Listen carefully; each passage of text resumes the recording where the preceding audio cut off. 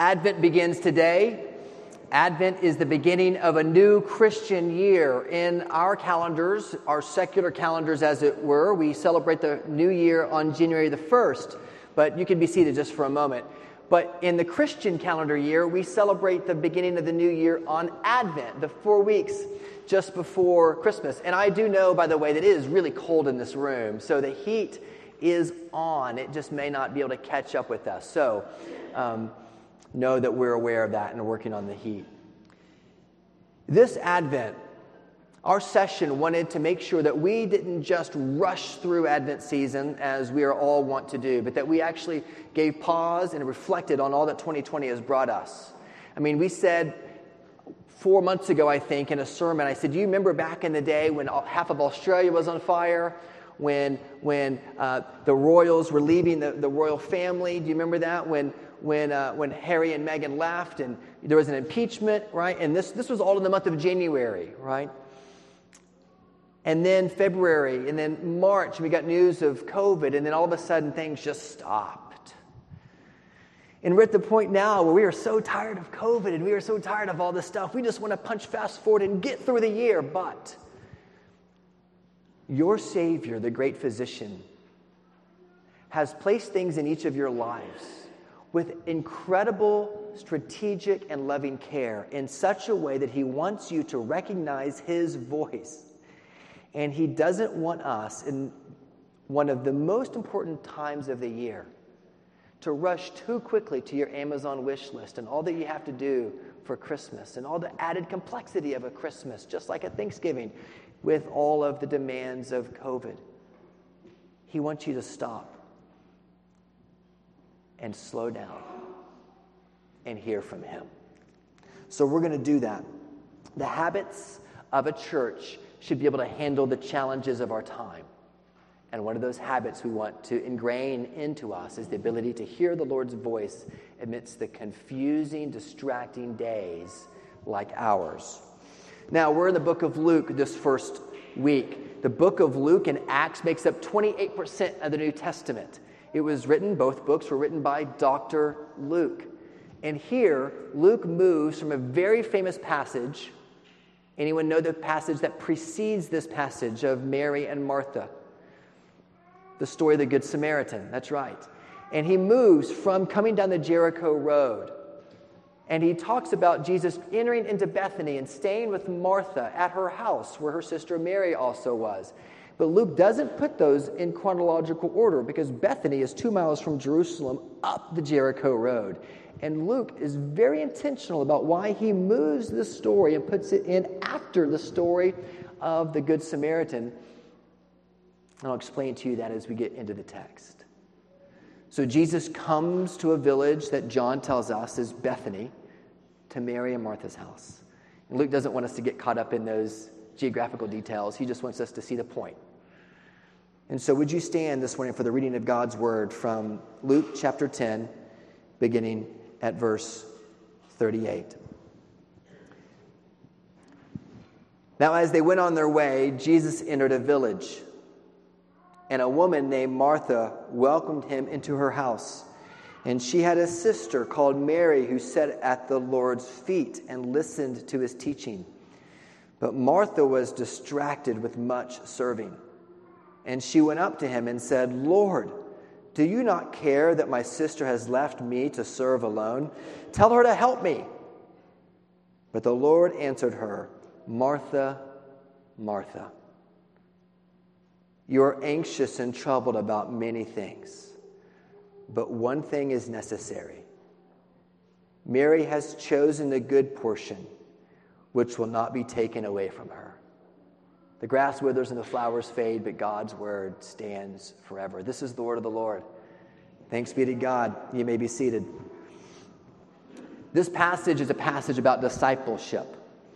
The previous passage in Luke was a passage about who is our neighbor. Our neighbor is anyone in need, regardless of race or class or creed, as the Good Samaritan teaches us. This passage teaches us about discipleship and how to listen to the Lord. And the passage that follows this is a passage about how to have a relationship, not just with your neighbor, not just with Jesus, but with your Father in prayer. So Luke is very strategically transitioning us to slow down.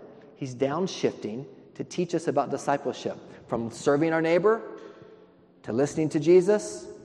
The passage after this teaches us how, therefore, we are to pray. And this passage is filled with volumes commenting on all the social dynamics that are at play here. But for us, we're just going to learn three very simple things. Number one, why are we to slow down?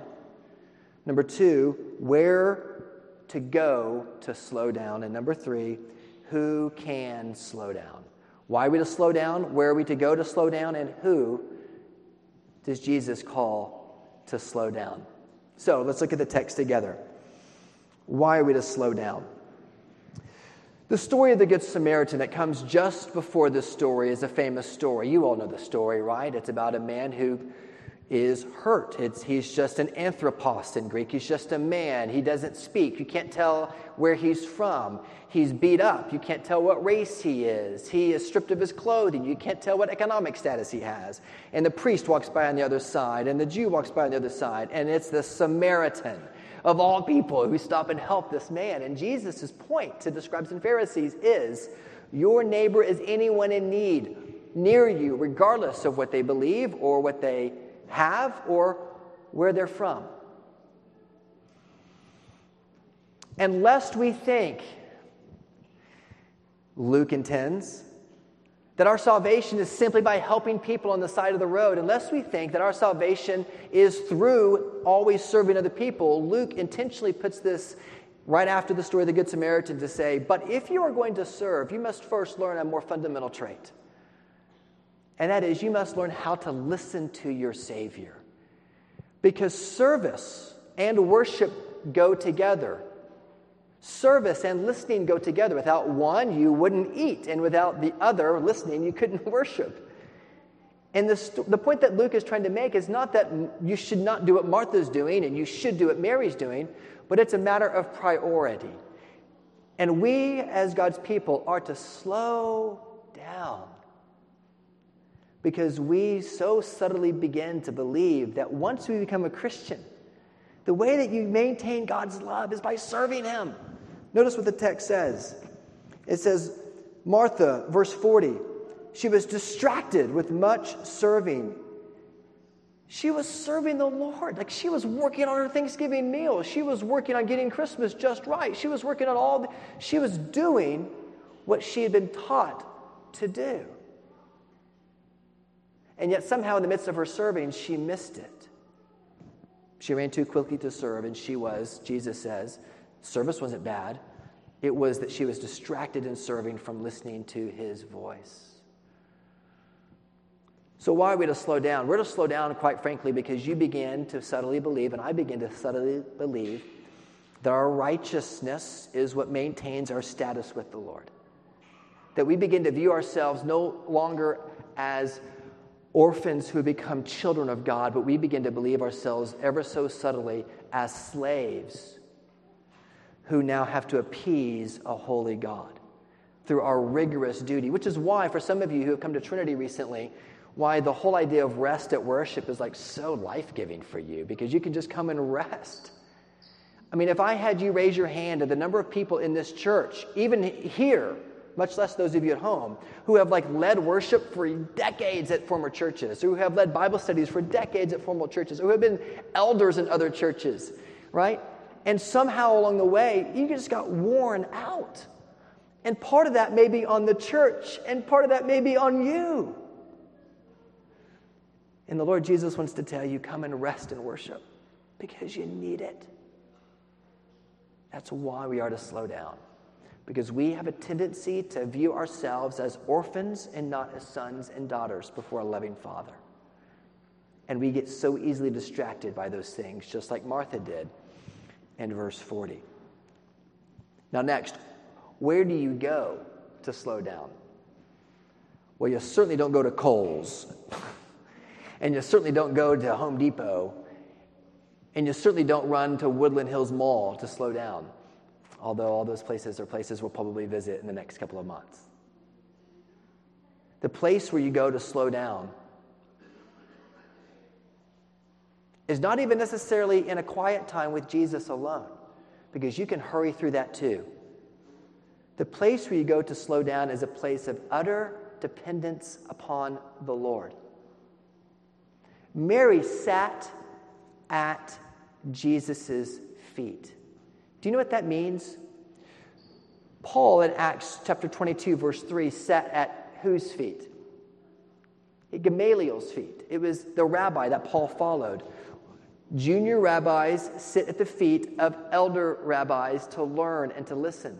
And here Mary comes and she listens to Jesus. Is there stuff to do in the kitchen? Of course. Is there stuff that she has to do to help the meal? Of course. But somewhere along the way, Mary recognized that where I need to go to rest, knowing her own heart, is I need now to sit at the feet of my Savior. Where do you go to rest? What does it look like for you to sit at the feet of your Savior? I mean, for some of us, it will mean opening up the book of Isaiah and reading Isaiah 9 slowly and prayerfully as you prepare for Advent. And we commend a regular reading of God's Word to us. We need to know the Bible so well. Please bury yourself in it. Know it. But when you come to listen to the Lord's voice, would you do so prayerfully and earnestly and slowly so that you don't miss trying to check off your evangelical subculture quiet time to-do list without truly dwelling with Him? This is a distraction for the elders of a church and the deacons of a church as much as it is for anybody, because you expect us to be in God's Word. And we need to be in God's Word. And we need to bury ourselves in it and know it and lead you in it.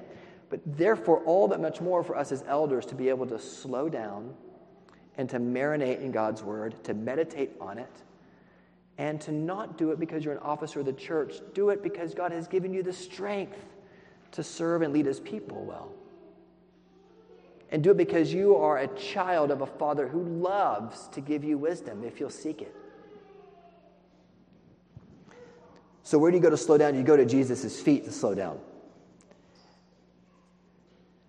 For Luke, the third gospel, to listen to his word is joined in a way the other gospel writers do not tell us, listening to his word is joined to the discipline of discipleship.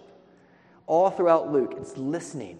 The scribes and Pharisees tell Jesus, who is my neighbor? And Jesus says, you got to listen.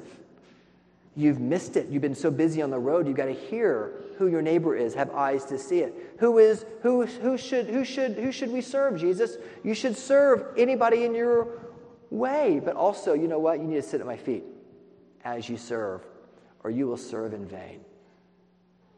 A church full of servant-hearted people without listening to Jesus is a very unhealthy church. And we need I say that to our own peril and risk, because we need servant-hearted people so badly. We need people to help us week after week as we even set up for worship.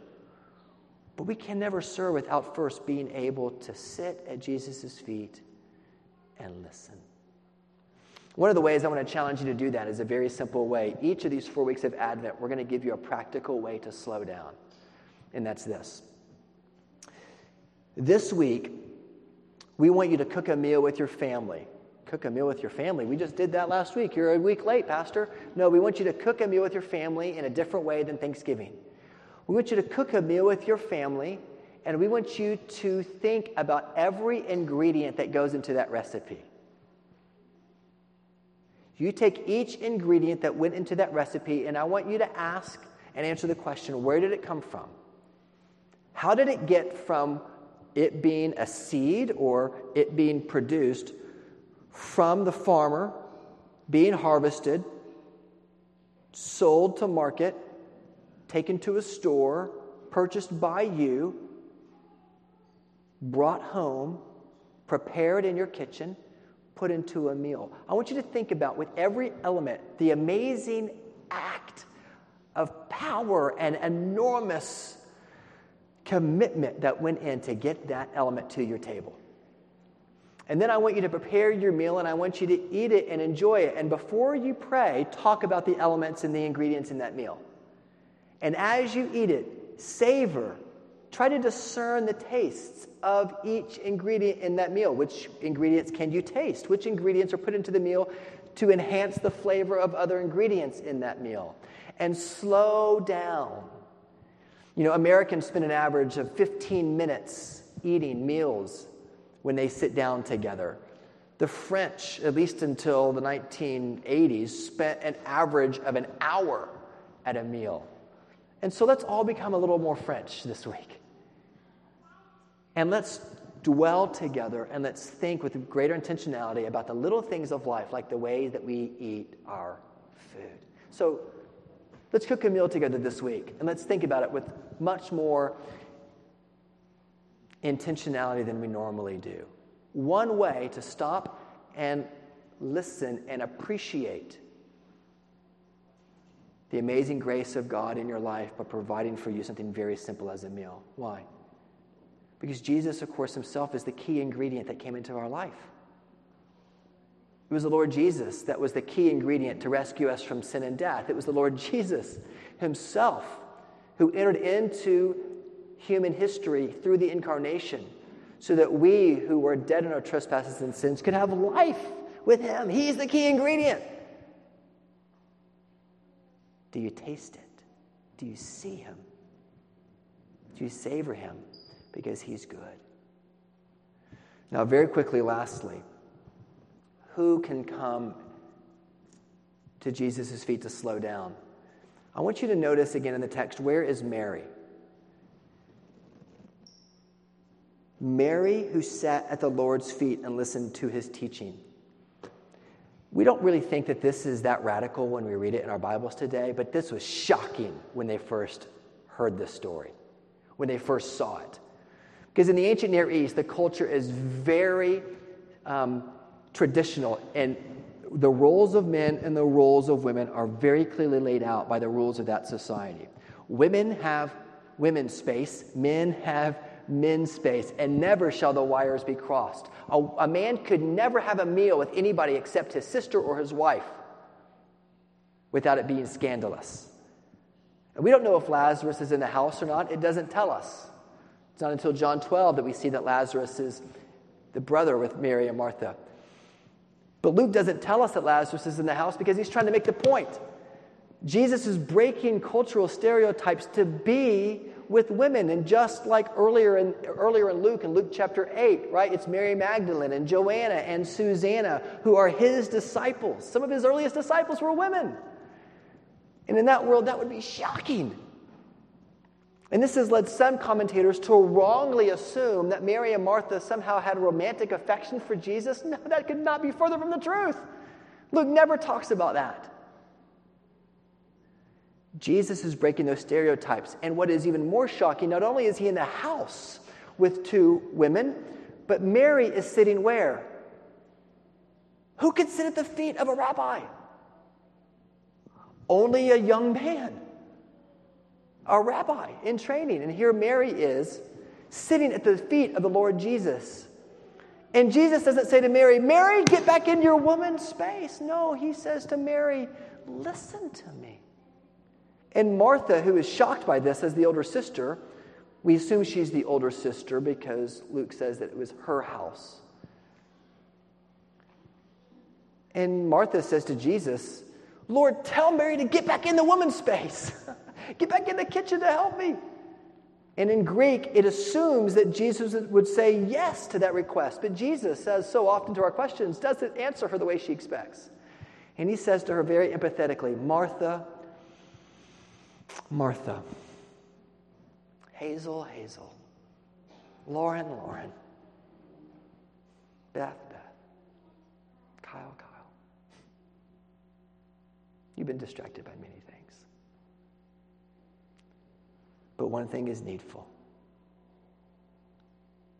And Mary has chosen to sit at my feet. So who can come to rest? Answer, everyone. If Jesus can break the barriers socially, of allowing women to draw near to him. Can you imagine what he's done to win you to him and call you to draw near to him too? I mean, you think that your food that you eat went through a lot to get to your plate? Think about what Jesus has done to win you. Think about your past, how Jesus broke through your poor decisions to get your attention. Think about how Jesus has called you, drawn you near to him, how he had you be born into the family you were born into because he set his love and affection on you since before the dawn of time. And he says to you, come. If you can hear my voice and understand it, whether you are 7 or 77, Jesus says, come to me.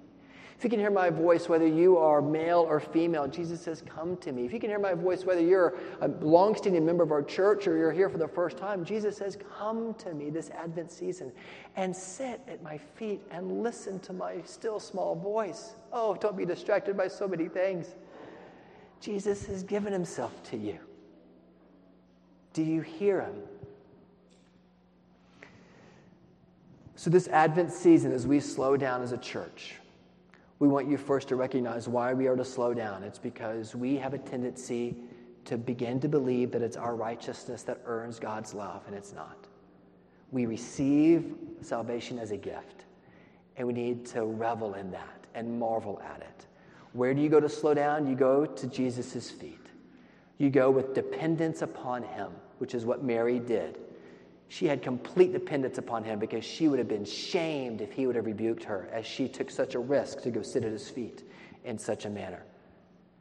She had total dependence upon him, just like you ought to have total dependence upon him as you come and listen. Jesus, I have the resources to do this or that, but what really I need, Jesus, is the answer to questions I can't answer with my resourcefulness. I need you.